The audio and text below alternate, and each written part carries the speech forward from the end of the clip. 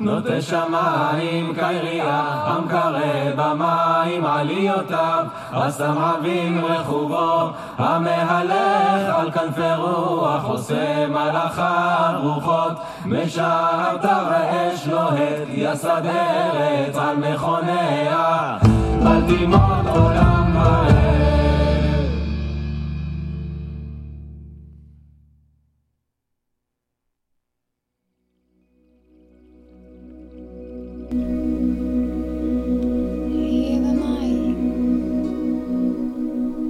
Hallelujah. Thank you, Jesus. How's everybody doing tonight?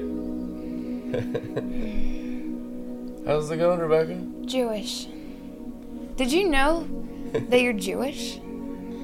I thought some of you watching right now weren't aware, so. You are a Jew. And your king, who is also your God, is a Jew. And your spirit understands ancient Hebrew. And that song that we just listened to together, wasn't that nice? I saw some of you almost trancing out over here. What we just listened to together is actually the Psalm of Creation, Psalms 104, and that was sung in ancient Hebrew. Isn't that nice? Our spirit got it the first time.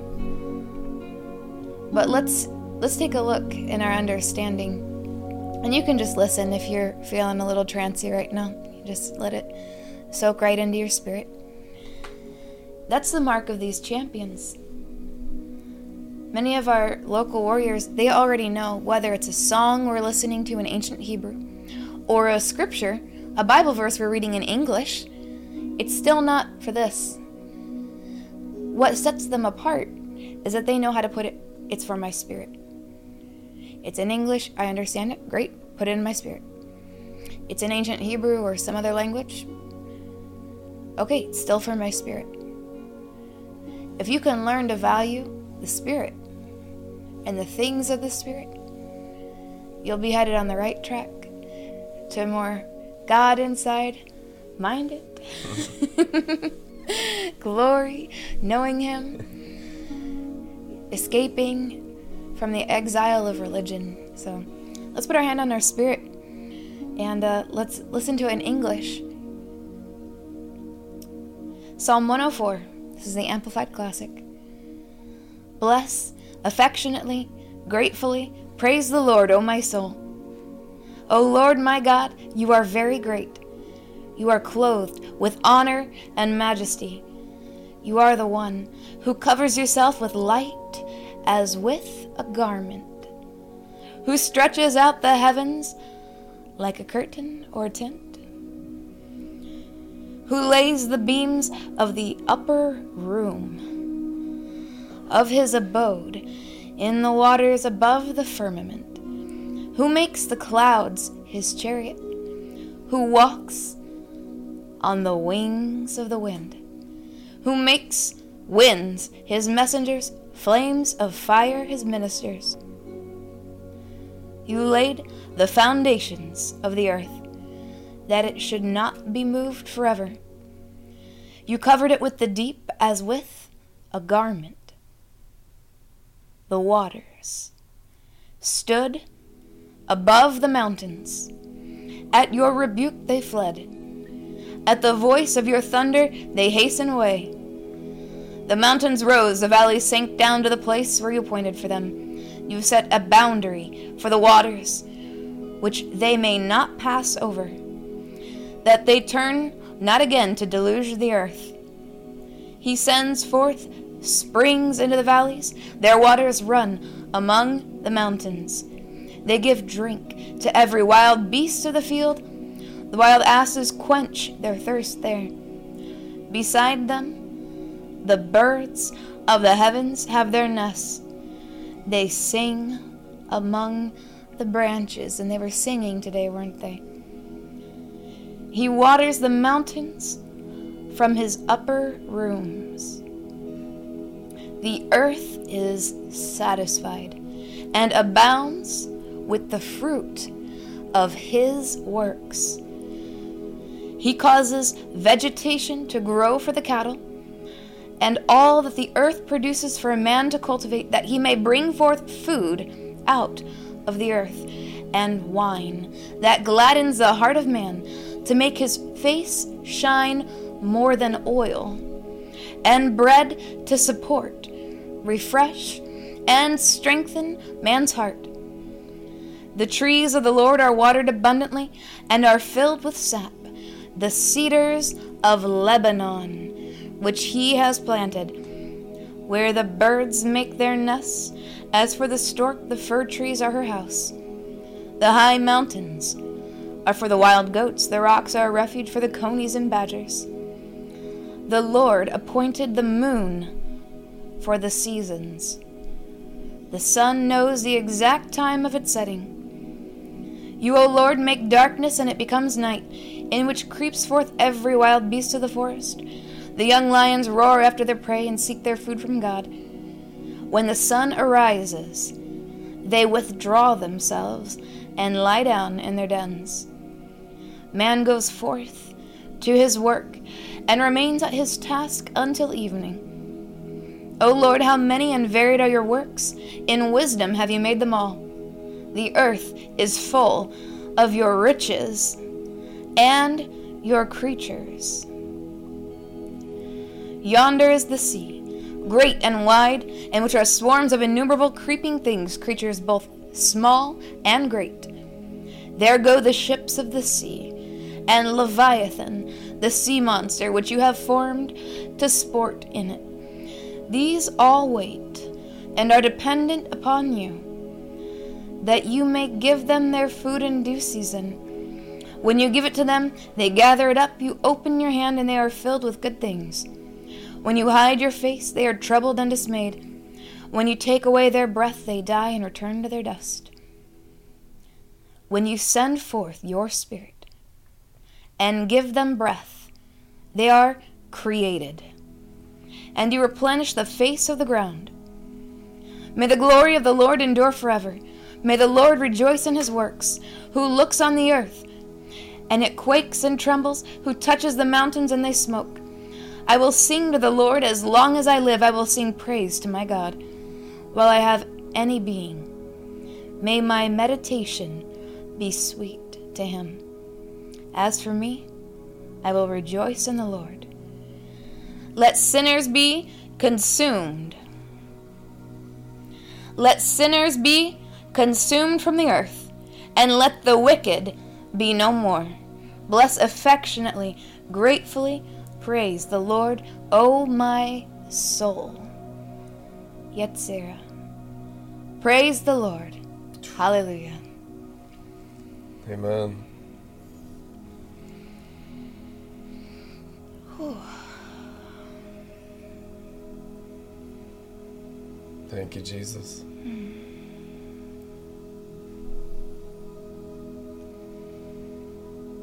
It's nice to bask in it.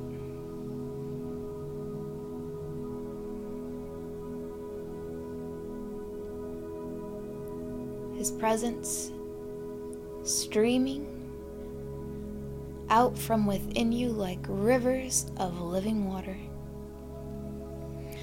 The King of glory within you has given you something without measure, hidden in his secret storehouse of wisdom. Everything will be given in measures until you find the one within who is the anointing himself without measure. What does it cost? Mostly our pride. I find that's the number one blockage from discovering Christ within us, is the pride of the consciousness of self, and adding Christianity into the soul instead of dissolving the soul and adding Christianity into the spirit. As you were speaking, Psalms 104, I saw the part in a vision where he brings forth wine from the earth and oil to brighten our faces. And I saw the temple of the bride, your bodies, bringing forth the wine of his bloodline from your spiritual stomachs. And it came right out of your innermost being. And then the wine came first, and then the oil came, and the face was brightened to shine forth the glory of God from deep within you. That's why the scripture says, the earth brings forth wine and oil. And you are the earthen vessels. You are the earth that produces the fruit of heaven. Amen. I went into that same interactive vision while you were seeing it. Isn't that wonderful? We're all becoming seers. Those who see. What's the eye salve that sees? The oil that is brought forth from the earth. Fresh oil. Purchase eye salve. What is it going to cost? How do I pay for an invisible thing? Do they take Venmo? What about Cash App? What? Let me buy this Holy Spirit. What does it cost? Count the cost. Is it worth going to war? What exactly are you warring against? And don't say my neighbor. Oh, don't say my spouse, my husband. My kids are definitely in the war. I think we're warring against the stuff in the earth that doesn't bring forth wine and oil. Yeah. So there's a tilling of the soil, and there's foul ground. Foul ground is DNA that's not threshed with the Word of God to produce the wine and the oil of Jesus Christ. The whole point of Christianity is to have Jesus Christ literally formed in you, through you, and manifest all around you. That's what on earth as it is in heaven is. But it requires a certain soil. The parable of the sower sowing seed, since all wine and oil can only come from the Word of God, for the Word of God is the impartation of the genetics of God that brings forth the blood of God and the oil of God. Wise virgins full of what? Oil. What does that mean? Good soil that has produced the fruit of the seed of the Word of God from their spirits by doing the Word and not just hearing it. The ones that hear it only goes into the soul, but the ones that do it goes into the soil of the Spirit, and it produces oil. So, bridegroom's chambers, or cosmic righteousness of the Son, Psalms 19, is only attainable when the Word is planted in the Spirit and grown by faith. So within the seed of the Word is all wine and all oil, and it's not all the same. There was 7 different varieties of oil in ancient times, and the 7th degree was the one they used in the anointing of the temple. So it means there's a refinement of producing forth the anointing of the Word of God from your spirit until it's 7, which is perfect.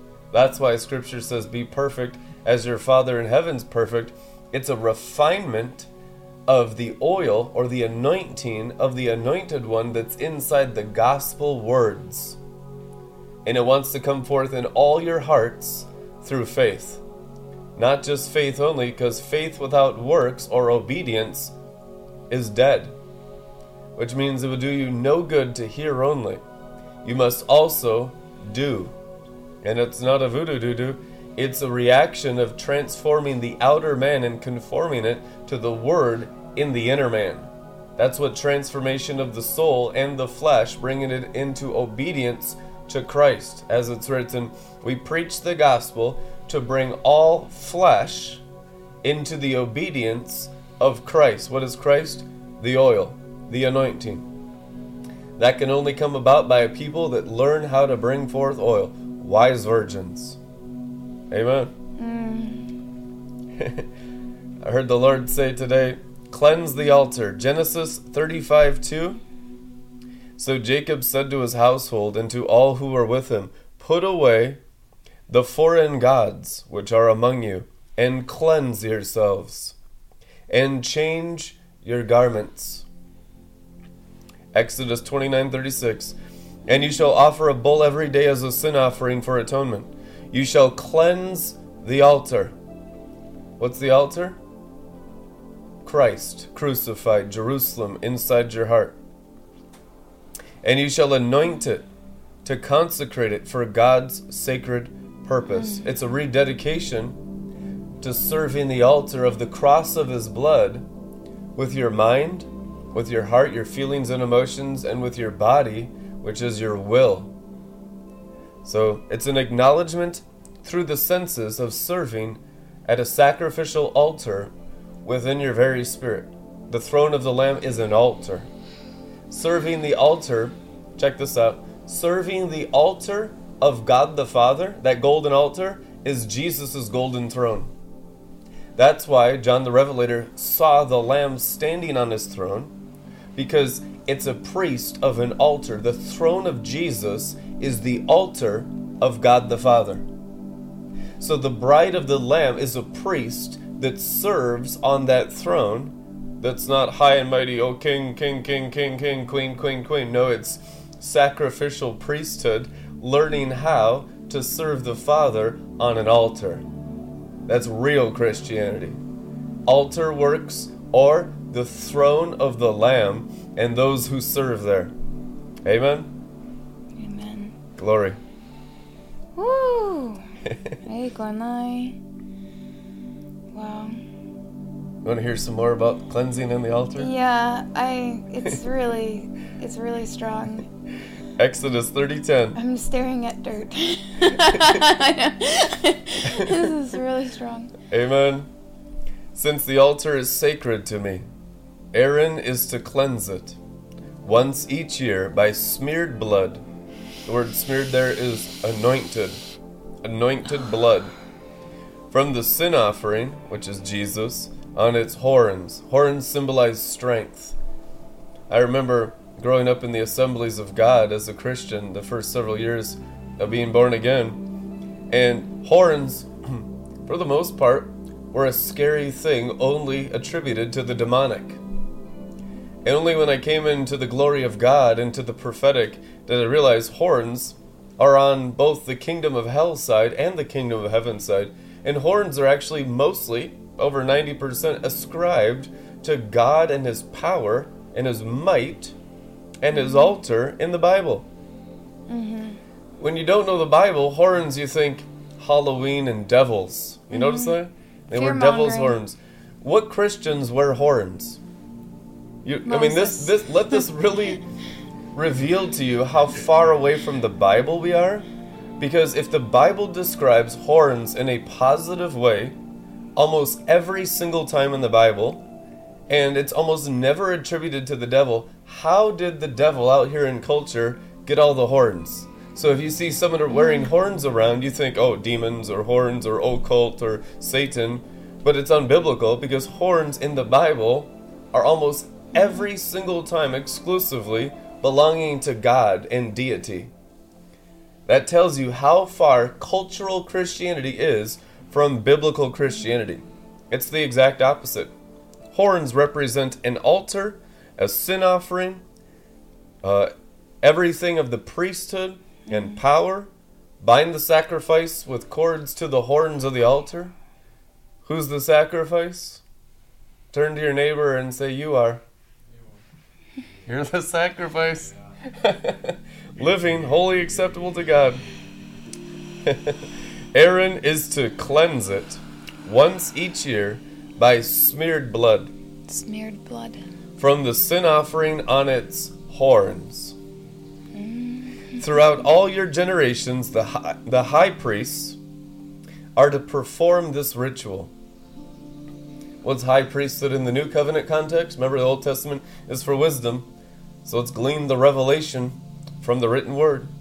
The high priesthood is cosmic righteousness in the working of the sapphire stones of the Sephirotic tree of life.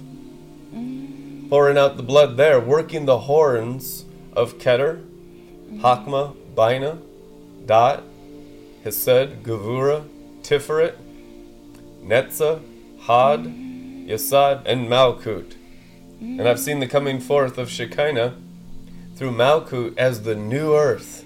And since these are the original words that God spoke to create the heavens and the earth, none of it belongs to sorcery, none of it belongs to the occult. It's going to be awesome to remove the fear and paranoia from our cosmic inheritance in these days, so that everyone may learn from the true high priesthood according to the scriptures and according to the heart of God the Father and the wisdom of Jesus Christ. I was reading in Jasher today, Jasher chapter 3, everyone on the earth came to Enoch to learn his knowledge and his wisdom. And they begged and pleaded with him that he be king over all of them. King of kings is what Jasher 3 says of Enoch. Now, this is fascinating, and I don't know how many times I've read this and haven't seen this before, but it was fresh and brand new today. They said during the reign of Enoch, and they say it was 235 years or so, there was peace throughout the whole earth. World peace. So I had thought only world peace existed through Solomon. It's not true. The greatest world peace existed through the cosmic wisdom and cosmic knowledge of Enoch, whose book you have. In the days of Enoch, there was world peace. So he didn't deal with the wickedness of the generations. That was a different time, according to Jasher. I think reading Jasher chapter 3 That would be great. might absolutely blow your minds right now. This is the glory of the word. All Lifting right. you up on the wings of glory. Gird thy loins upon thy side, O mighty warrior. We're going into the deep. Here we go. And Enoch. Oh, yes. And Enoch. Why so much Enoch? Because you are the generation of Enoch. Enoch did not have an inheritance in his day. 0 people could follow him or walk with him in his ways. 0. He was the only one. But in this generation, Enoch prophesied for a far off and remote generation, for when all the devils are to be removed, which is wickedness in the heavens. That's why so few could follow him, because they had that angelic mixture in the heavens and they just couldn't overcome.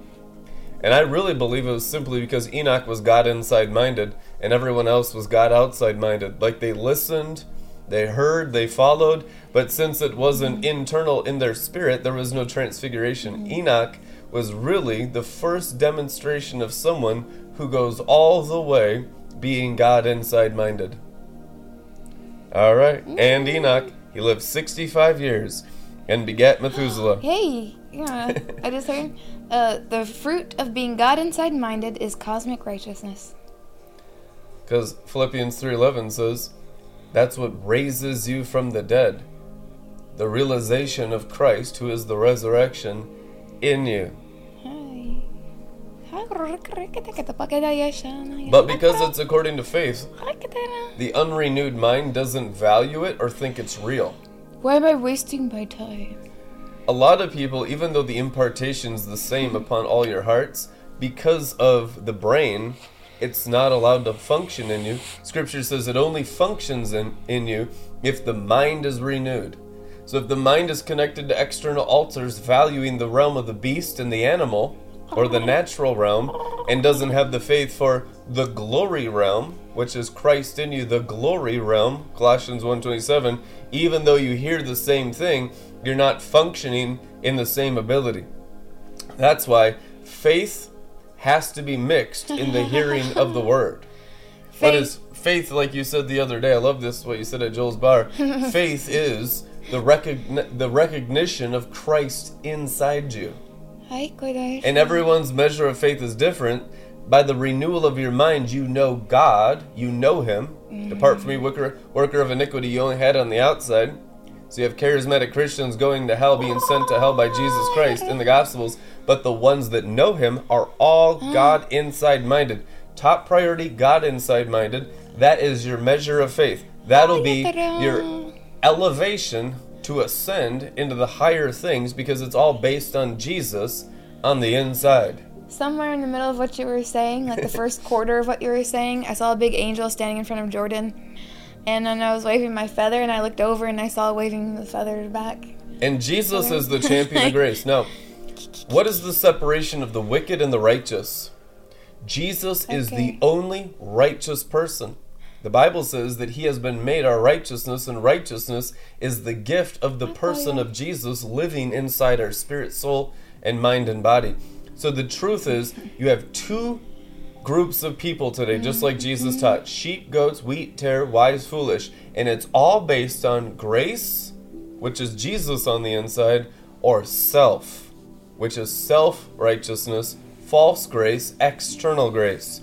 External grace is prostitution. Internal grace is working out salvation. Come on. And you need all the internal grace of the man of grace. What does Paul call him? The throne of grace. What is the throne of grace? The Lamb's throne. The Lamb's throne is the throne of grace. And I tell you the truth, those that are born again, that are sent, He has given grace without measure. Now, what does that mean? That means the formation of the person Jesus in the inner man has infinite grace working out salvation as long as the inner man continues to grow. If it's about the outer man, there's a cap of grace. Why? Because you're not using it properly.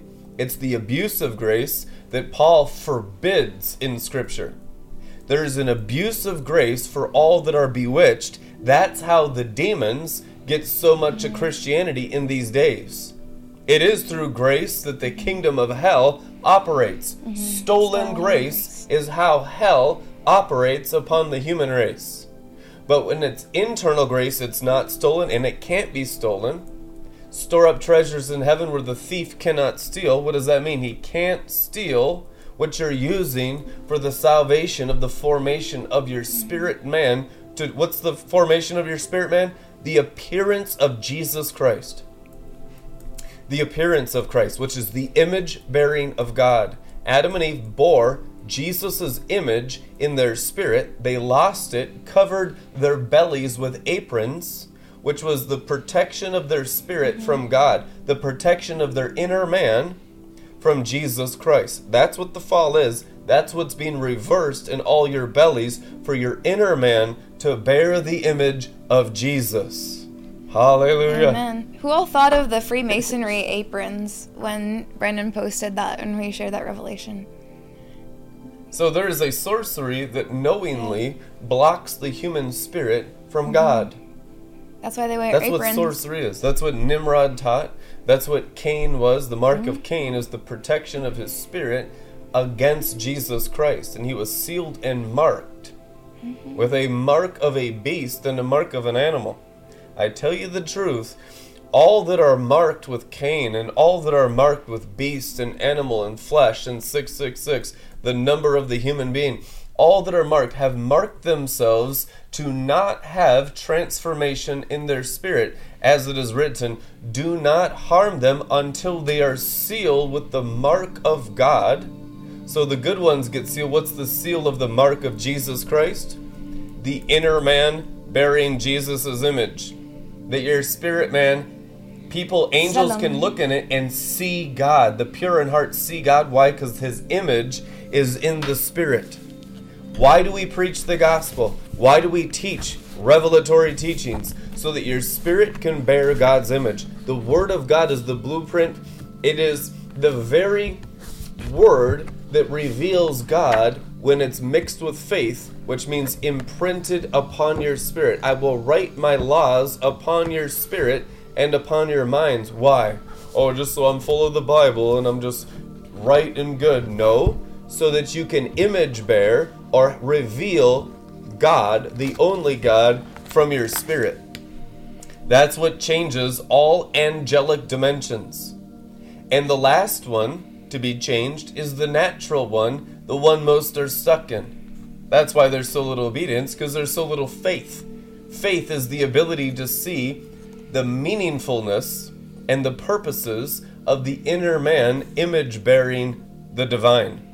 Hallelujah. Amen. And check out these little notes here. We have the word for made in our image. Let us make man in our own image. That word is Zelem. T-Z-E-L-L-E-M. Zelem. That's attributed to the world of Yetzirah, which is, where we're at this season for the pioneers, pioneering through the world of Yetzirah. But what's interesting, that word, Zelem, it's like image. It can be used for photograph. It can be used for idols. But that part of creation, right, when God created everything, it came down through sapphire stones. It all came down through the Word of God, through Jesus Christ. Because what do those represent? They represent Jesus.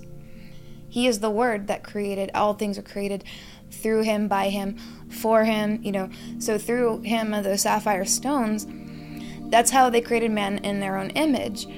Zelem, which is in the world of Yetzirah. So as we conquer Yetzirah, right, we're going back in time, right? We're going back to the beginning, outside of time. This has been the craziest world yet. Because we're dealing, in this tree, you deal with every other image. And all the different It layers. feels like the ultimate stronghold of the enemy in facing this tree. It was the longest we've ever been on a sapphire stone, Had, for I think almost a month. It's been a really fun tree, huh? Yeah, And, it's been a good one. Really at wrestling the enemy big time. It's really exciting. I love Yetzirah. What we read today was a lot of Yetzirah. If you want to do your own study later for our students, what we read earlier, Psalm 104 of creation, there was a lot of Yetzirah in there. Remember, we talked about Leviathan. That's its dwelling, Yetzirah. It talked about, it's a world of formation. So when he went to form man, that image of God came down through Yetzirah to be formed. So it's the Word of God coming down through Jesus Christ, through sapphire stone. So as we go through that part that was, cursed, or it's bearing the wrong images in the soul and the different places, maybe in our spirit we're cleansed now. And actually, some of you at the sound of my voice, you're still working on the spirit realm. Quick word on that. This is just a note from the Holy Spirit. Your gifts of the Spirit, gifts of the Holy Spirit, are not going to be completely free of being tainted by the enemy or partially used by the enemy at times when your spirit is not cleansed of iniquity. And what I mean by that is that first tree of Malkut to Keter in the spirit, when you complete that, that's what's going to burn out all the iniquity. So until then, your dreams, your visions, even your tongues, gifts of spirit, visions, there's going to be mixture. And so part of your journey when you're going through that first part, and this is what I'm speaking from experience and going through that, is every dream, every vision, all your tongues, your interpretation of your tongues, all those different things in your perceptions. Part of that journey, part of the beauty of that part of your journey, is you conversing with God, right? God the Holy Spirit, Jesus Christ, who is God, God the Father, and assessing those things that you've seen, that you've heard, that you've received using gifts, and cleansing it, which means when you're not cleansed of iniquity, when you go to sleep at night. And I've talked to a couple of people in our community, so this is kind of an ongoing thing. The dreams, especially the visions, all the gifts of the Spirit. Let's just use this one I'm just going to use your one for example. Someone had shared with me. They had a dream. I was in it, and I was saying certain things. There was another, some kind of a famous Christian leader. And I was saying things about sapphire stone, so there was some truth in it. But when I went into the vision, right, as a seer, and they're sharing the dream with me, and it was almost colorless. When there's those dimmer colors, a lot of times you're dealing with the enemy, so you can look at the colors. That's also a good opportunity. You can go through. John Paul Jackson has some really good, just basic instructions on interpreting dreams. And it's more of a church age kind of view, but it's kind of a help to cross over. You can use wisdom. I think a real healthy foundation, just one thing about dreams real quickly. John Paul Jackson said dreams can only come from three places: yourself, the devil, or the Lord. So there's three different places. And so this particular dream someone had brought to me was actually from the enemy, but this is how they masked it. So how could we tell? You go into the vision of it, it's very low color, kind of dim colors. And also, the wording that they used was very much characteristic of demons of the Black Moon. Now, when I was looking at the individual who was sharing the dream with me, and thank you for sharing that, it was their place where they're trying to get to is the moon. That's the sapphire stone. They're mainly dealing with circumcising in their own heart. So knowing that and then looking at that, and since I have that close hand-to-hand combat experience with many demons of the Black Moon, you kind of get to know what they're like as you rise, how they talk, different lies that they say, or different manifestations that they have.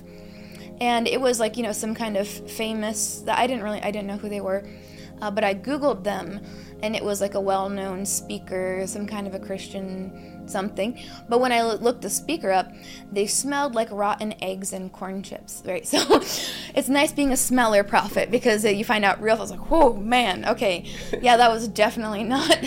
You got 500,000 followers, and they smell like rotten eggs in the spirit, but that's about exactly where we're at. Right, so, and that's just, it's a great way to tell, get your nose activation, you can receive it right now, that's there for you. But another thing was, in the dream, I was attributing the sapphire stones to being inside of that person and honoring that person, or in a way kind of serving them. So it's like a false humility, false leadership, stolen glory. So that one, it was pretty obviously it was the enemy. But the thing is, in the kingdom of hell, they have a saying: if you want to get someone to believe a lie, first you have to tell the truth. That's standard procedure protocol in the kingdom of hell, except for maybe like the super, super lower ranking, dumbest demons. Well, they'll just do whatever. You know, they're the dumbest. They didn't get any of their shares of stolen glory. Completely obvious to the undiscerning. Right. There's those ones. But generally, when you're dealing with the kingdom of hell, the standard procedure is tell them a truth first. And even the Jewish sages would understand this, that when you go to sleep and you ascend at night, whichever side you still have, like, you might be clinging to, there might be some impurities there, or just something that happened during the day, they will always usually tell you something about the future. They'll tell you some truth. There might be something true in the vision, which is how it gets you. And I'm like, well, was that God? Well, this part was true. So when you see a lot of mixture like that, and you know, if you have questions, you know, you can reach out, or you can reach out on our page.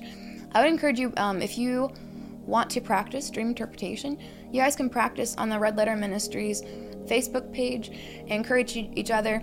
If you need a dream interpreted, this is a great chance for you guys to exercise that prophetic gift and practice, right? And so as people are practicing, you can take the interpretation with a grain of salt. That RLM Facebook practice, page is a perfect place to share your dreams and visions for interpretation from the whole tribe. Because the whole tribe together has all kinds of wisdom. And some people have different gifts in operation at different times. And this way, it just all gets refined and everyone grows. Yeah, that'd be really fun. So we have that. And yeah, Zelem in God's image. That's where we're going.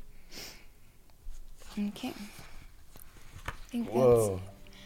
There was Return to the Dust and Noah, and Secret Storehouses of Wisdom, and Visions in the Night. Oh, I guess this is another thing that I'll tell you this. If you want to converse a little more with God, and you're just like, okay, I know I'm not cleansing my spirit all the way, but I'd like to have a better experience when I go to bed at night. The best thing you can do is it starts when you wake up in the morning. Let the intention of your heart and your mind and your prayer to God be for purity that day. Pray that you would be undefiled that day. Really, don't be double-hearted. Don't be chasing after your own pleasures. Everything you do that day, be mindful to not be idolatrous. It's something you can actually just be aware of and pray. And as you start to become more aware of things, your mind starts to get renewed to the truth. Like everything you eat, it's not just, oh, I'm hungry, I'm ravenous, I'm just gonna eat, stuff my face. Or just like every little delicious thing that I feel like eating for my pleasure because me, my flesh, mind of flesh, la la la. Like what are you doing? You're just living like an empty shell. If you live like a shell, you'll cling to the shells, which is the other side. It's just pointless. Even, be grateful for everything in your life. Like, good morning, Holy Spirit, right? This is a famous Benny Hinn book, Good Morning, Holy Spirit. Maybe acknowledge God when you wake up in the morning. Be thankful. If God tried to speak to you in a dream, or something tried to speak to you in a dream, you're not sure, journal it. You can journal it. You can record it, do a voice recording. Speech to text is great. Wake up a little bit early, or do this, pray when you go to bed. Ask the angels to wake you up when you're supposed to wake up. So when they wake you up, if it's before the alarm, then, wake up and don't go back to sleep. Things like that. When you're going to eat food, It's an experience with God. You're fellowshipping with God. You're communing with God. When they were dedicating, the temple, when they're doing different things, like with Moses, they would do it with a meal. They were consecrating with a meal. So it's something you're always honoring God in everything that you do.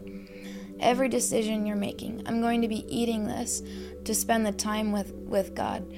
I'm going to be mindfully consuming that. I'm making these decisions, for a purpose. Everything I do in my life is worship unto God.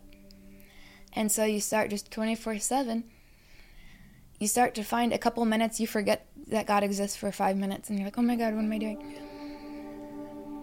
But eventually, every moment of every day, you live constantly aware of Him. You're washing the dishes, you're talking to Him, you're listening to His word, you're driving to work, praising His name, and not getting pissed off at the people cutting off in traffic. It's just, the blood pressure doesn't go up when people cut you off Driving anymore. in the Spirit is really fun. Yeah. In the Spirit, you can drive a Lamborghini and a Ferrari every time, even if you're in a Pinto. Yes. Amen. Somebody's going to receive that one tonight. So, you go through your day, and so when it comes time to night, make sure you forgive anyone who sinned, forgive people's sins. Forgive your family's sins, forgive those who sin against you, and forgive your own sins. Ask for the forgiveness, the blood of Jesus, and just make sure your heart's right. Don't let that anger go down with the sun. Don't let, things fester. Let go of things. Just start to learn to let go of it. Give it to the Lord. Say it out loud. Give it to Him. Just gotta let this go. This is the main key, is that constant vulnerability with being honest before the Lord and talking to Him and just having your heart rent before Him all the time, and not trying to just, fake it in front of Him, but be real with Him and confess everything before Him, and let nothing be held in secret or in darkness in your heart or in your mind. Because as you bring it all out before His throne, He comes and washes you, heals you, raises you up. So you live in a constant place of vulnerability before His throne. It's like a daily woman breaking her alabaster box before Him. I mean, that's the daily crucified life, and talking with Him, fellowshipping with Him. There is a place of living before His feet, broken. And it's a place of vulnerability and confession without any thoughts of pride about yourself and your self-righteousness. It's a holy brokenness. It's living in the fear of the Lord. It's living with the Lord before you, and you're right with your mouth and your heart and your mind before Jesus, as if He's standing in front of you all the time, and your heart is poured out to Him. And that's how you really live a consistent life in the glory. You're in continuous communion. Communion means fellowship in word and spirit and in deed. And there's a place of acknowledging and being aware that you're living your life right before His throne, not just on the inside, because oftentimes the brain is disconnected from that, but also on the outside. For the fear of the Lord to be in your eyes, it is written. And the eyes are the window to the soul, which means it's the door of the external temple into the temple of God.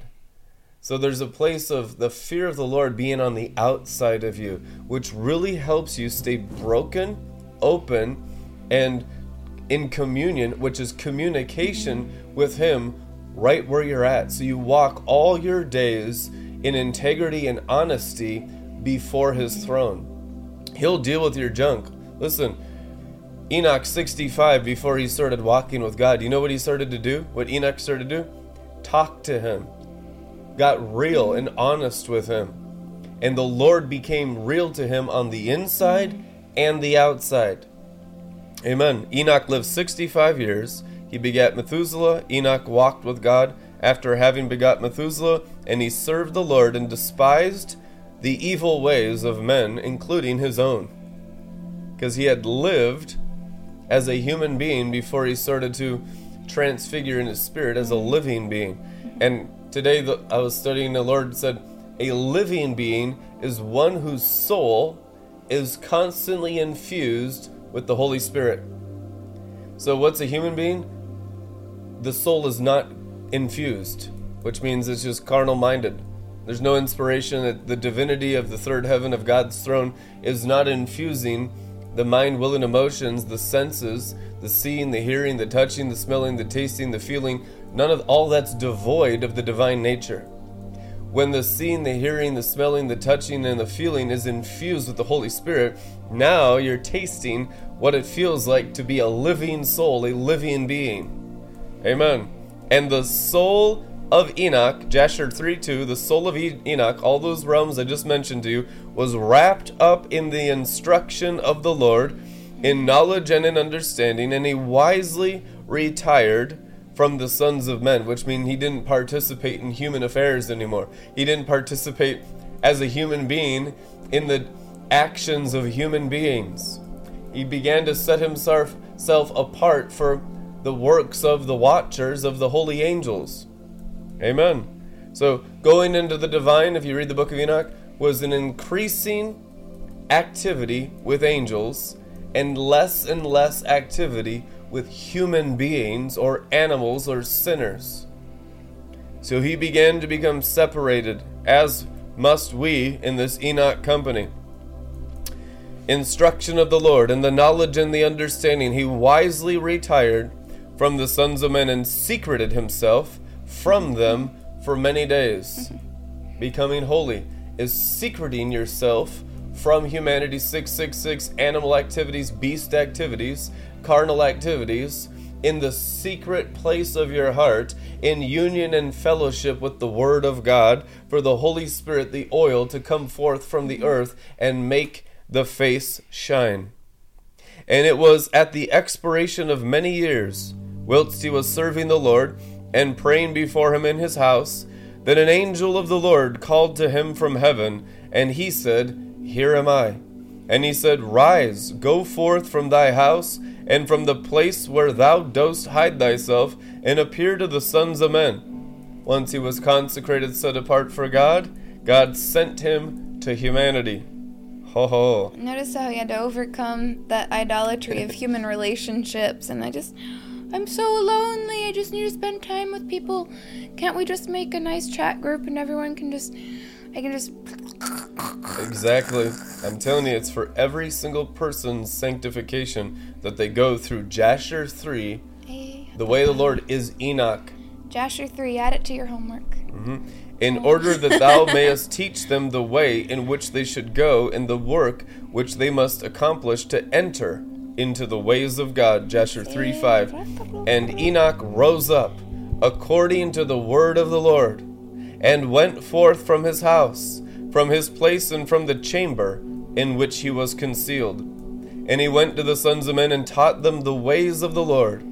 And at that time assembled the sons of men and acquainted them with the instruction of the Lord. And he ordered it to be proclaimed in all places where the sons of men dwelt, saying, Where is the man who wishes to know the ways of the Lord and good works? Let him come to Enoch. And all the sons of men then assembled to him, for all who desired this thing went to Enoch. And Enoch reigned over the sons of men according to the word of the Lord. And they came and bowed to him, and they heard his word. You can just see if that were to happen today. They say they're worshiping Enoch. No, they bowed to him, which is called honor that we don't currently have on earth yet, but we will, through teaching and through wisdom and through killing of the pride of the animal. They came and they bowed to Enoch, and they heard his word. And the Spirit of God was upon Enoch, and he taught all his men the wisdom of God and his ways. And the sons of men served the Lord all the days of Enoch. And they came to hear his wisdom. And all the kings of the sons of men, both first and last, together with their princes and judges, came to Enoch when they heard of his wisdom. And this is the wisdom of creation. You could say this was Torah. You know what he was teaching them? The wisdom and the deep, mystical secrets of Genesis 1. That's utterly what he was teaching them. The wisdom of the luminaries in the heavens, how creation works by God's word. It was an understanding of the sovereignty, how God made things and how they operate. And that's what the book of Enoch's all about, the sovereignty of God's creation. It needs to be mixed in with the Torah of Moses, because it's all about the deep things of Genesis 1. And then there's a real manifestation of power there.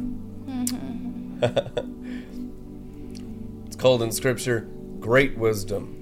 Great wisdom is not just the wisdom of the Old Testament. There's no reference to the Old Testament by the apostles as great wisdom. Great wisdom is the Old Testament plus the first family wisdom, which is luminary wisdom. And that's great wisdom. It's a totally different level of wisdom. There's two different categories of wisdom, of divine wisdom in the Scriptures. Wisdom, which is under the sun, and then great wisdom, which is above the sun. Enoch taught great wisdom.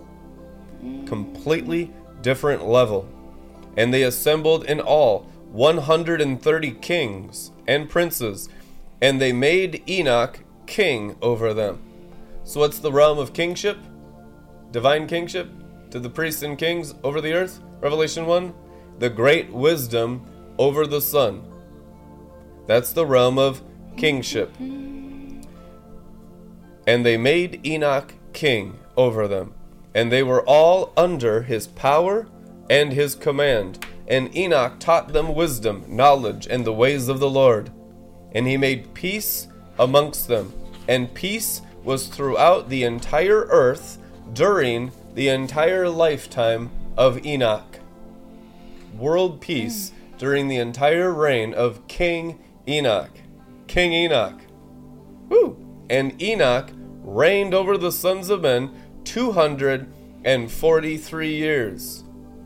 And he did justice and righteousness with all his people. And he led them in the ways of the Lord. And these are the generations of Enoch: Methuselah, Elisha, Elimelech, 3 sons, and their sisters were Melchah and Naamah. And Methuselah lived 87 years, and he begat Lamech.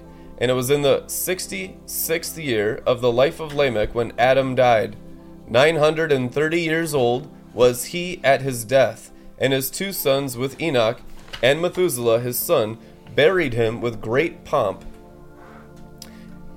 as at the burial of kings in the cave which God had told him. And in that place all the sons of men made a great mourning and weeping on account of Adam. It has therefore become a custom among the sons of men to this day. And Adam died, because he ate of the tree of knowledge, and he of his children after him, as the Lord God had spoken. And it was in the year of Adam's death, which was 243rd year of the reign of Enoch. In that time Enoch resolved to separate himself from the sons of men, and to secret himself as at first, in order to serve the Lord. Notice, in the year Adam died, Enoch was raptured. Fascinating, huh? He said, "I'm getting out of here." No, I'm just kidding. I didn't know that until today. And Enoch did so, but did not entirely secret himself from them, but kept away from the sons of men 3 days, and then went to them for 1 day. And during the 3 days that he was in his chamber, he prayed to and praised the Lord his God. And the day on which he went and appeared to his subjects, he taught them the ways of the Lord. And all they asked him about the Lord, he told them. And he did this in this manner for many years. And he afterward concealed himself for 6 days, and appeared to his people 1 day in 7, and after that once in a month, and then once in a year, until all the kings, princes, and sons of men sought for him, and desired again to see the face of Enoch, and to hear his word, but they could not, as all the sons of men were greatly afraid of Enoch. And they feared to approach him on account of the godlike awe that was seated upon his countenance, the reflection of the image of God that he bore from his spirit that was in communion with the Creator. Therefore no man could look at him, fearing he might be punished and die. Why? Because the throne of the Father had been formed inside Enoch's spirit.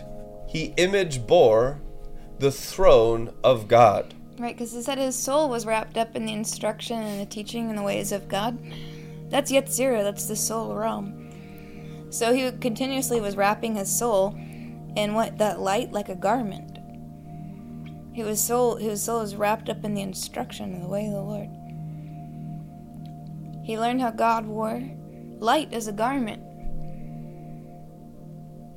His soul was wrapped up in the instruction. His Yetzirah tree became clothed, so he was not naked in the garden. So a perfect soul is simply a soul that reveals the Father's throne. Oh, hallelujah, that's your promised land. And it requires different higher elevations as more of God is formed within you. So the formation of God within you by eating and doing the Word of God brings forth God's throne through your hearts. And that's how God's image is born in your spirit and through your spirit on your faces. Amen. A perfect soul will reveal the throne of the Father every time. And the day came when Enoch went forth, and they all assembled and came to him. And Enoch spoke to them the words of the Lord, and he taught them wisdom and knowledge. And they bowed down before him, and they said, May the king live, may the king live. And in some time after, when the kings and princes and the sons of men were speaking to Enoch, and Enoch was teaching them the ways of God, behold, an angel of the Lord then called unto Enoch from heaven, and wished to bring him up to heaven, to make him reign there over the sons of God, over the angels. Woohoo! That's when he became Metatron. As he had reigned over the sons of men on earth, so he should reign over the angels in heaven. Jasher 3:23. Then at that time Enoch heard this, he went and assembled all the inhabitants of the earth, and taught them wisdom and knowledge, and gave them divine instructions. And he said to them, I have been required to ascend into heaven. You have been required to ascend into heaven. Now, Scripture teaches here that ascension into heaven is the ruling over angels, which is called Lord of Hosts, becoming a captain of angel armies, or a judge of angels. I therefore do not know the day of my going. So that's another understanding of, don't you know, even believers will judge angels, which means you'll have angel armies under your command. Ascension becomes a judge of angels, or a lord of angel armies. And now therefore I will teach you wisdom and knowledge, and I will give you instruction before I leave you, how to act upon earth, whereby you may live. And he did so. And he taught them wisdom and knowledge, and gave them instruction, and he reproved them, and he placed before them statutes, laws, and judgments, to do upon the earth. And he made peace among them, and he taught them everlasting life, and dwelt with them sometime, teaching them all these things.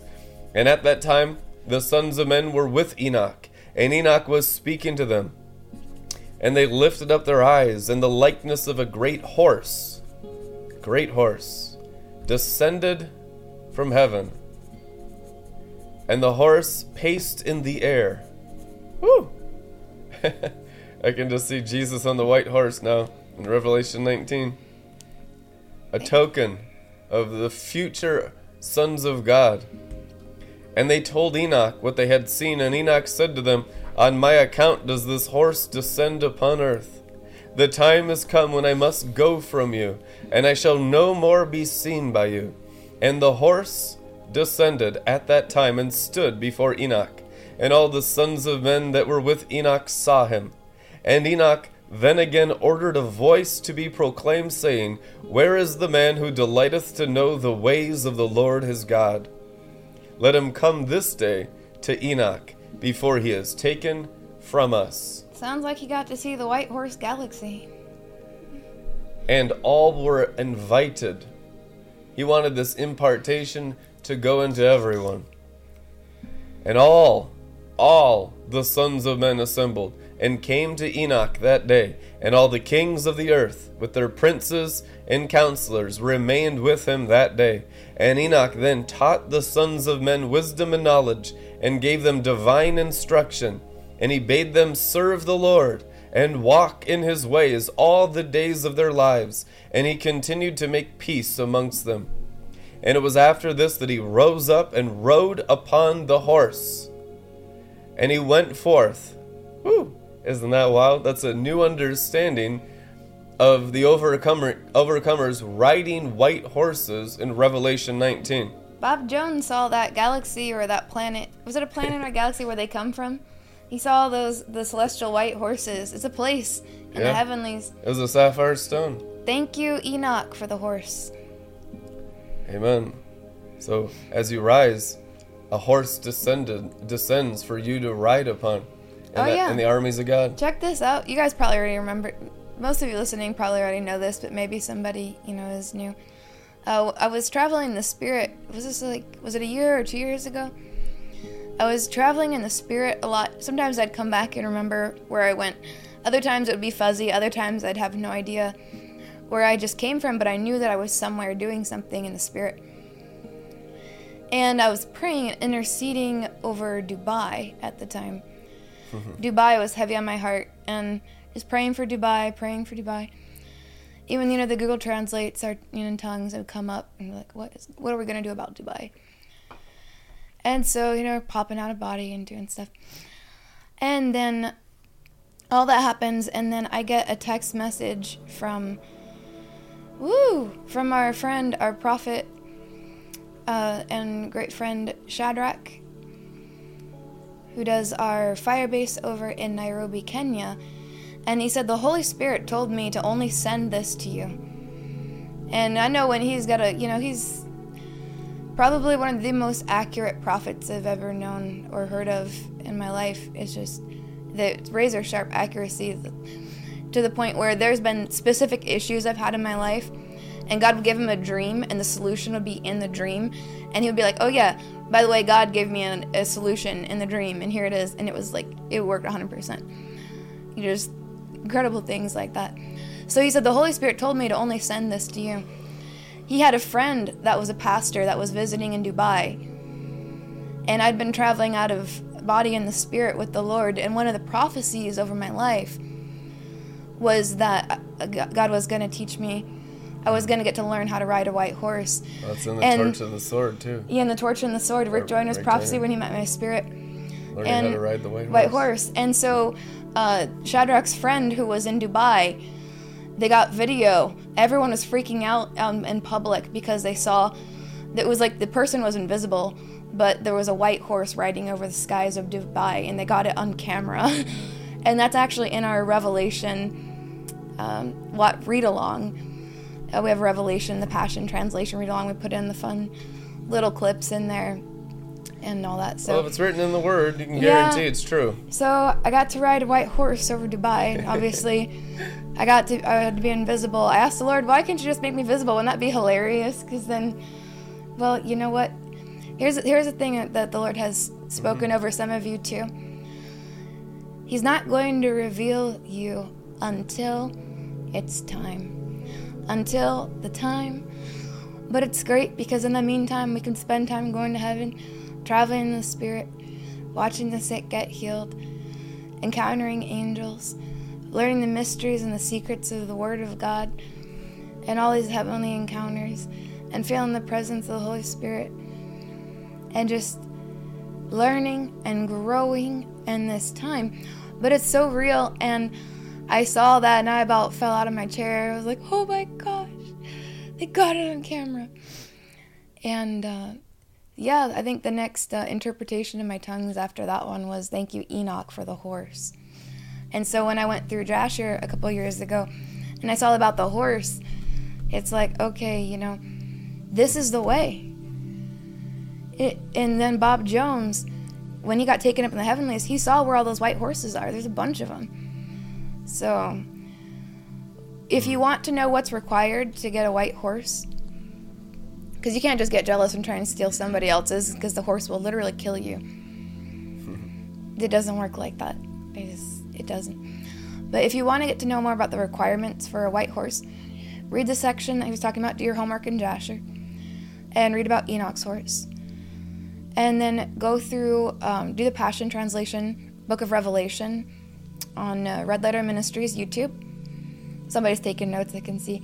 But if you want to do your study time to see because you want to ask, I want a white horse. Okay, this is how you can go do your homework and ask for it. And then go through the Rick Joyner Final Quest series. If you get them on like Kindle or something like that, sometimes if you have, like, I've got those book, Audible, Kindle, and all that, so that sometimes you can get free ones with your points or whatever. That's nice. But if you get it on the digital version, some people like physical books, that's fine. But in the digital one, you can search. So you can look through the Final Quest series. Which book was this? The horse one and the torch. The Torch and the Sword. Oh, there's Torch and the Sword. Final Quest, yeah. Torch and the Sword, yeah. So if you go the Final Quest series, Torch and the Sword, Red Letter Ministries YouTube channel, Book of Revelation, and then Jasher chapter 3, is it? Yeah, and that's so accurate. Exactly where we're at in the body of Christ right now. We are in the Torch and the Sword, in that part of the river and the valley, and the girl horse riding, and with the remnant surrounded by the charismatic armies of Satan. And that's exactly written in the Torch and the Sword, and we're living it right before your eyes. That's where we're at. So this is the time of learning how to receive the instruction of Enoch, the ways of Enoch, the path of Enoch, and all of it, to get the horse. And now this is fascinating because Enoch's the only one that got the horse, and everyone that tried to walk in Enoch's ways that didn't have a horse perished. So that puts some light on Revelation 19. Believers that don't get white horses are going to perish. They're not sealed in their forehead. There's not a maturity of the divine nature in their inner man. It's not Christ really formed in them. And that's going to be a horrifying reality and revealing to most believers in these days. The Great Tribulation is for believers, and the reason why it's horrifying is because they've only known him outwardly, and they didn't have the formation of him, of knowing him inwardly to bear his image to get a horse. Right, and if anyone is just wondering, like, when you go in and you read that section, well, what about what Rick Joyner said, where, only certain people have the torch, it's only certain people ride the horses. There's different classifications. There's offices, and then there's experiencing God within your own spirit. So what Brandon's saying in that is you're going to be developed to be working with the angels, and you're going to be riding with him, God inside minded, and going up in the path of Enoch, having righteousness established on the inside of you. And of course, you can encounter these creatures and things like that. And then from Rick Joyner's perspective, his teaching on the horses, like the sword, the torch, the horse, theoretically everyone should have a sword and a shield and a torch, and you should be riding, But when he's talking about the specifications of only certain people having this or that, the other, he's talking about the office. He's talking about cosmic offices, right, which come with a certain authority.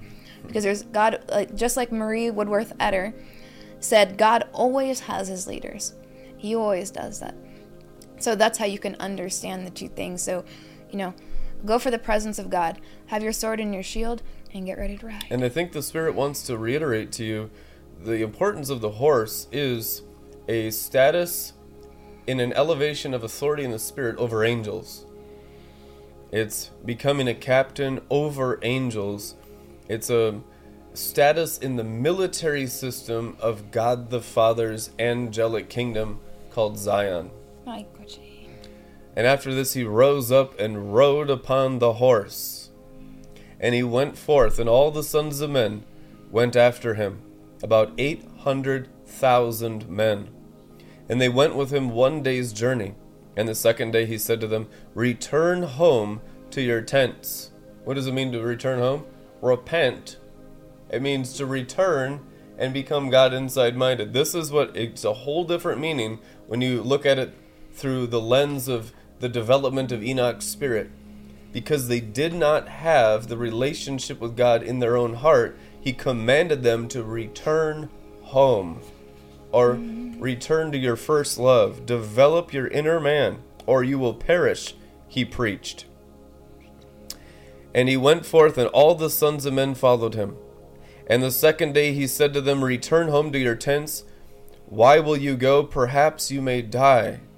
And some of them went from him.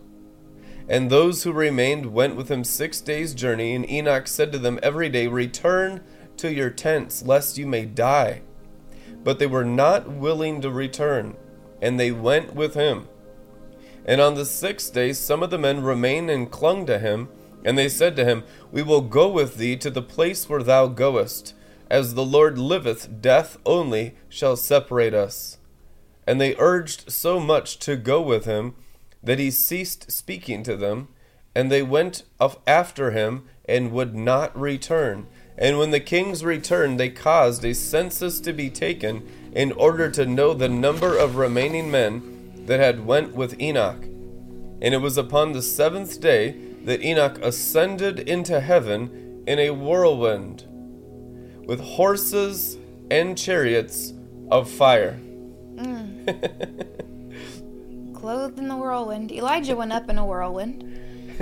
What did they have in common? They knew how to wear a good garment. They knew how to wear a cloud garment. Putting on. What are you putting on? Who are you wearing? The prophets ask, who are you wearing? Until your inner man is revealed to your brain, and your inner man is riding on a white horse. See, it's a totally different level of renewal, where your brain can first of all see the light of his glory being formed in your spirit through digesting the word of God. Now your spirit man riding a horse, which is spirit man ability over the heavenlies. Amen. And on the 8th day all the kings that had been with Enoch sent to bring back the number of men that were with Enoch in that place from which he ascended into heaven. And all those kings went to the place, and they found the earth there filled with snow. Probably Minnesota. And upon the snow were large stones of snow, and one said to the other, Come, let us break through the snow, and see, perhaps the men that remained with Enoch are dead, and are now under the stones of snow. And they searched, but could not find him, for he had ascended into heaven. Amen. Amen. And why doesn't it work for so many people? Why do people hear these things and nothing changes? Because you don't love. You like the idea of love, but mostly people don't love. Enoch had a heart for the people. He had a heart for God. You know, the prophets and the apostles, the preachers of righteousness, the teachers of righteousness, have always seen much more than they speak. Why is that? They cover with love. How many multitudes of horrendous, disgusting, nasty trails and blazes of sin around the people's lives, just emanating so open and obvious to the prophets, the apostles, the teachers, and the preachers of righteousness, were covered in love, tenderly cared for, concealed, prayed for, forgiven, washed. And at the same time, the very same people whose sins have been covered, washed, prayed for in secret, covering it for them as if it was their very own sin. Even heartbreaking, heart-wrenched for the person to even realize how bad it would be in their own situation, understanding they don't even realize how disgusting it is, how filthy it is, how filthy they are, not wanting them to even have to deal with the reality that knowing that they can't handle it emotionally, covering them, praying for them, interceding, washing, forgiving, releasing angels. And yet those very same people are the very first to point out any small deficiency, even any small manifestation, immediately blaming the apostle, the prophet, the teachers, and the preachers of righteousness, insinuating it must be some problem with their this and that and the other. Do you understand how grievous that is to the Lord? That the very same people whose sins, which they aren't even maybe aware of, or only aware of in part, that are like an open sepulchre, like an open, disgusting vision of raw sewage to those who can see and smell, but who love and care for you and wash and cover and pray. And then those same people are always the ones to point out and insinuate a small flaw or something happened in the natural realm. It must be your thing. It must be your, that thing. That, my friends, is a complete lack of love in those soul realms. And that is why it will never work for you. That is why you'll never ride on white horses unless. Many people won't. Most people will not ride on white horses because God knows they don't deserve it and he'll never give it to them unless you repent. Which means doing the word. Actually, you really want it? People say, oh, I'm so hungry. You don't understand. I'm desperate. I'll do anything. Really? Because the bare minimum requirements of love are hardly even touched. Hardly even touched. Even acknowledging the reality of things in their own life, it's just completely blind. Full of sores, disgusting. And yet it would be so heartbreaking to tell them the reality of the fullness of that situation. They don't even spell it out for you out of concern and care for how the Father feels toward your heart. He doesn't want to break your heart. He wants to heal you and make you better. He wants to wash you and make you well. And the actual reality of most people would be so devastating for them if they could see their current condition. It would completely break them. And the prophets see. The apostles see. Why does God unveil it to the seers? Because he knows they'll handle it with love. He knows they'll cover. He knows they'll never put it out on blast. They'll wash. And love from that secret place and intercede on their behalf and cover their faults in hopes that they'll rise. So when when men and women of God are giving you that grace and covering you, covering your loved ones, covering your family, understand that the most grievous thing that you could do to the heart of the Father is to then turn on those people and point out every little flaw, every little thing that you think it must be because of this happened. That is what I'm talking about, just to make it very real. Let our hearts be tender toward the heart of the Father. He wants to raise you up. He wants to clean you and wash you and resurrect, fully circumcised, fully washed, fully armored up, a mature bride, fully healed.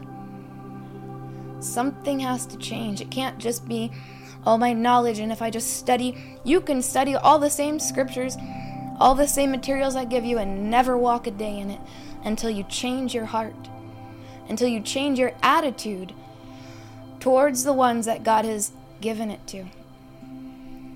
Ask yourself, have you ever asked yourself this? I've asked myself this many times, especially in the past. Why didn't God reveal it to me?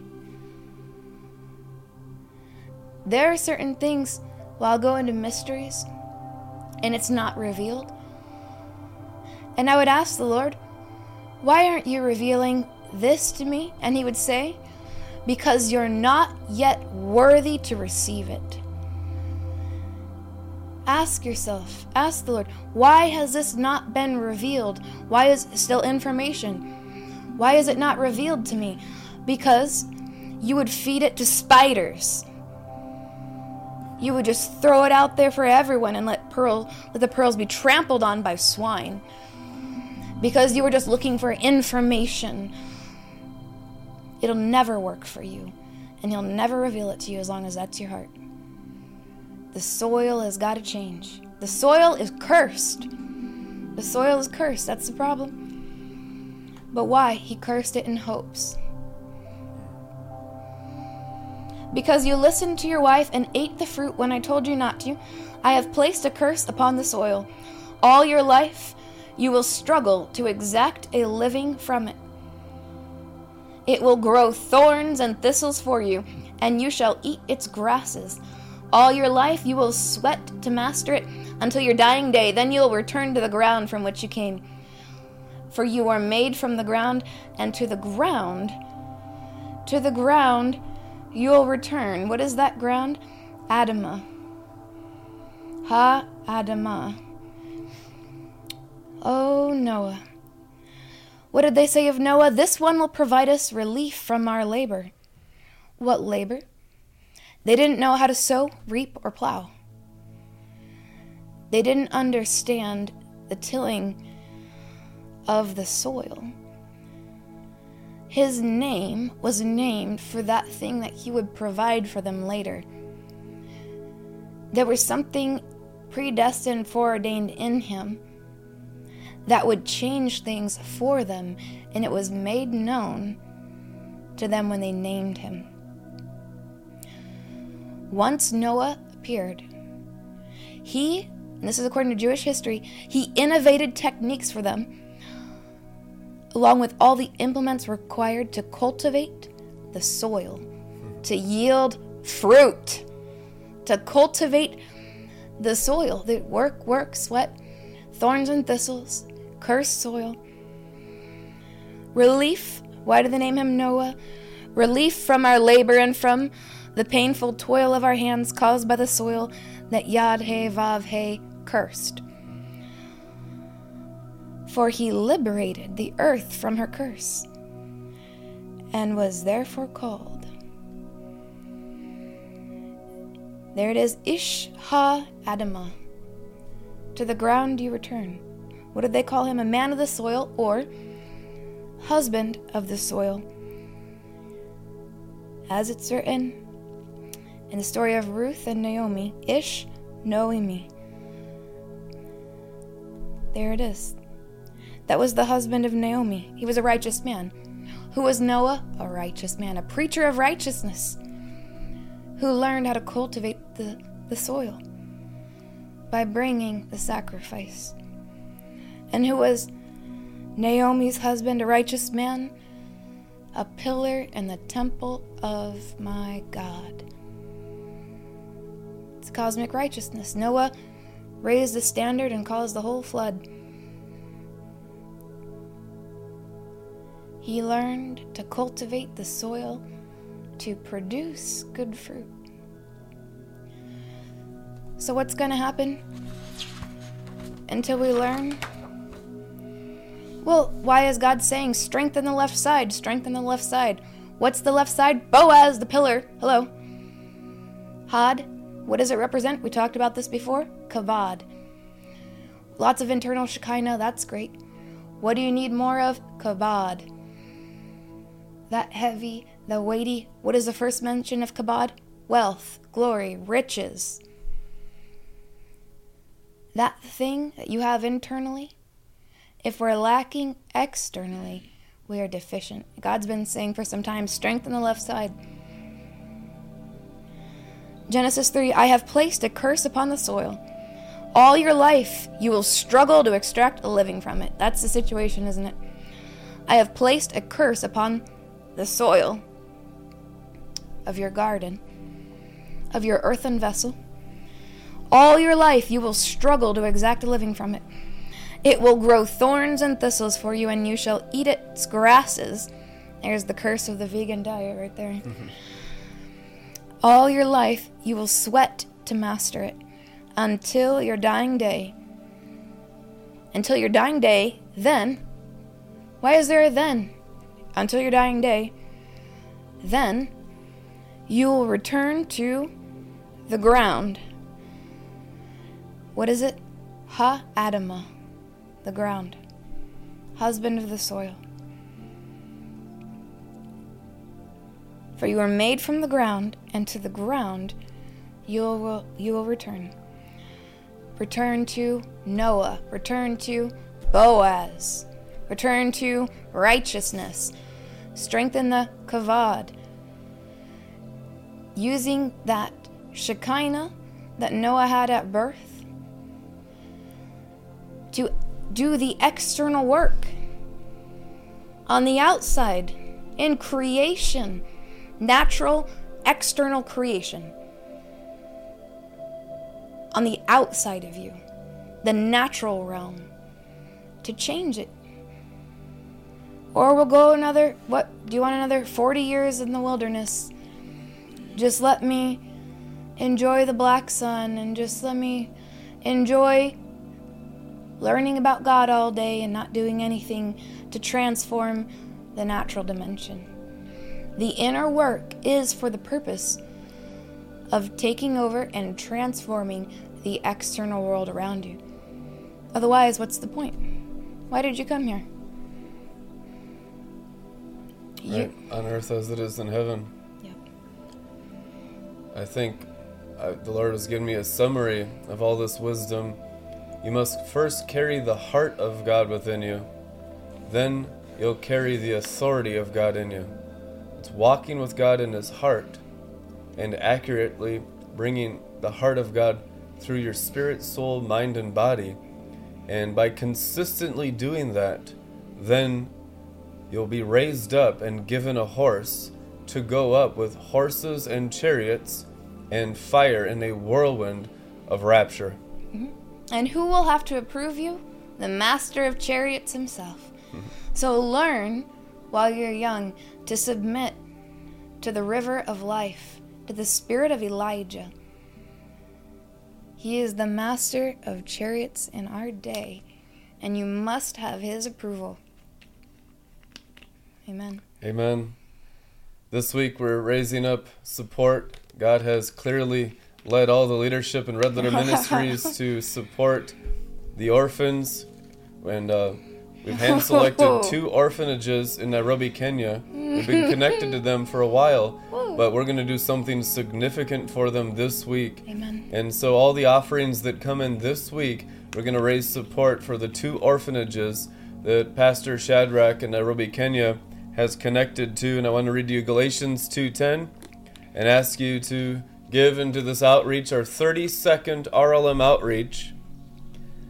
To the poor, we're going to clothe them, we're going to feed them, perhaps upgrade their bedding, their pillows, their schooling, whatever need they have. We're going to try to really upgrade their lives in a major way. Galatians 2:10, they asked only one thing. They wanted us to continue to remember poor people. That was what I had wanted to do all along. So any link in the description, and you're giving this week, we're going to raise hopefully $5,000-$10,000, as much as we can, to make a huge impact on many orphans' lives in Nairobi, Kenya, and be blessed as you remember the poor. And I have a quick word on this. Hear a word from the Lord. When the Lord gave us the word recently that we are coming against the spirit of delay, that giant in the promised land. This is the giant in the promised land for all believers. The instructions of Malachi chapter 3 were to, number 1, address the issue of tithes and offerings and bring clarity there and how that works in the new covenant. So we've done that last week. And the other 2 items on there were to take care of the widows and take care of the orphans. So this is, you were really faithful with that part 1. This is kind of part 2 of our taking down the giant of the spirit of delay. So don't get into that religious mindset brain thing, do I give, do I not give? We're going to take out the spirit of delay. If you sow into this, you're literally throwing a stone from the slingshot at the giant's forehead and doing this. So we've got tithes and offerings coming in as they're supposed to. We're going to be taking care of orphans. And then also, I believe there will be something done at some point for the widows, since it was a 3-part mandate from the Lord. And so it's for your benefit. If you hate delay, if you hate what the spirit of delay has done in your life and the lives of those you love, I highly encourage you, give in to this, because that is going to be part of the takedown of that spirit. Amen. Bless Amen. you guys. We'll see you tomorrow.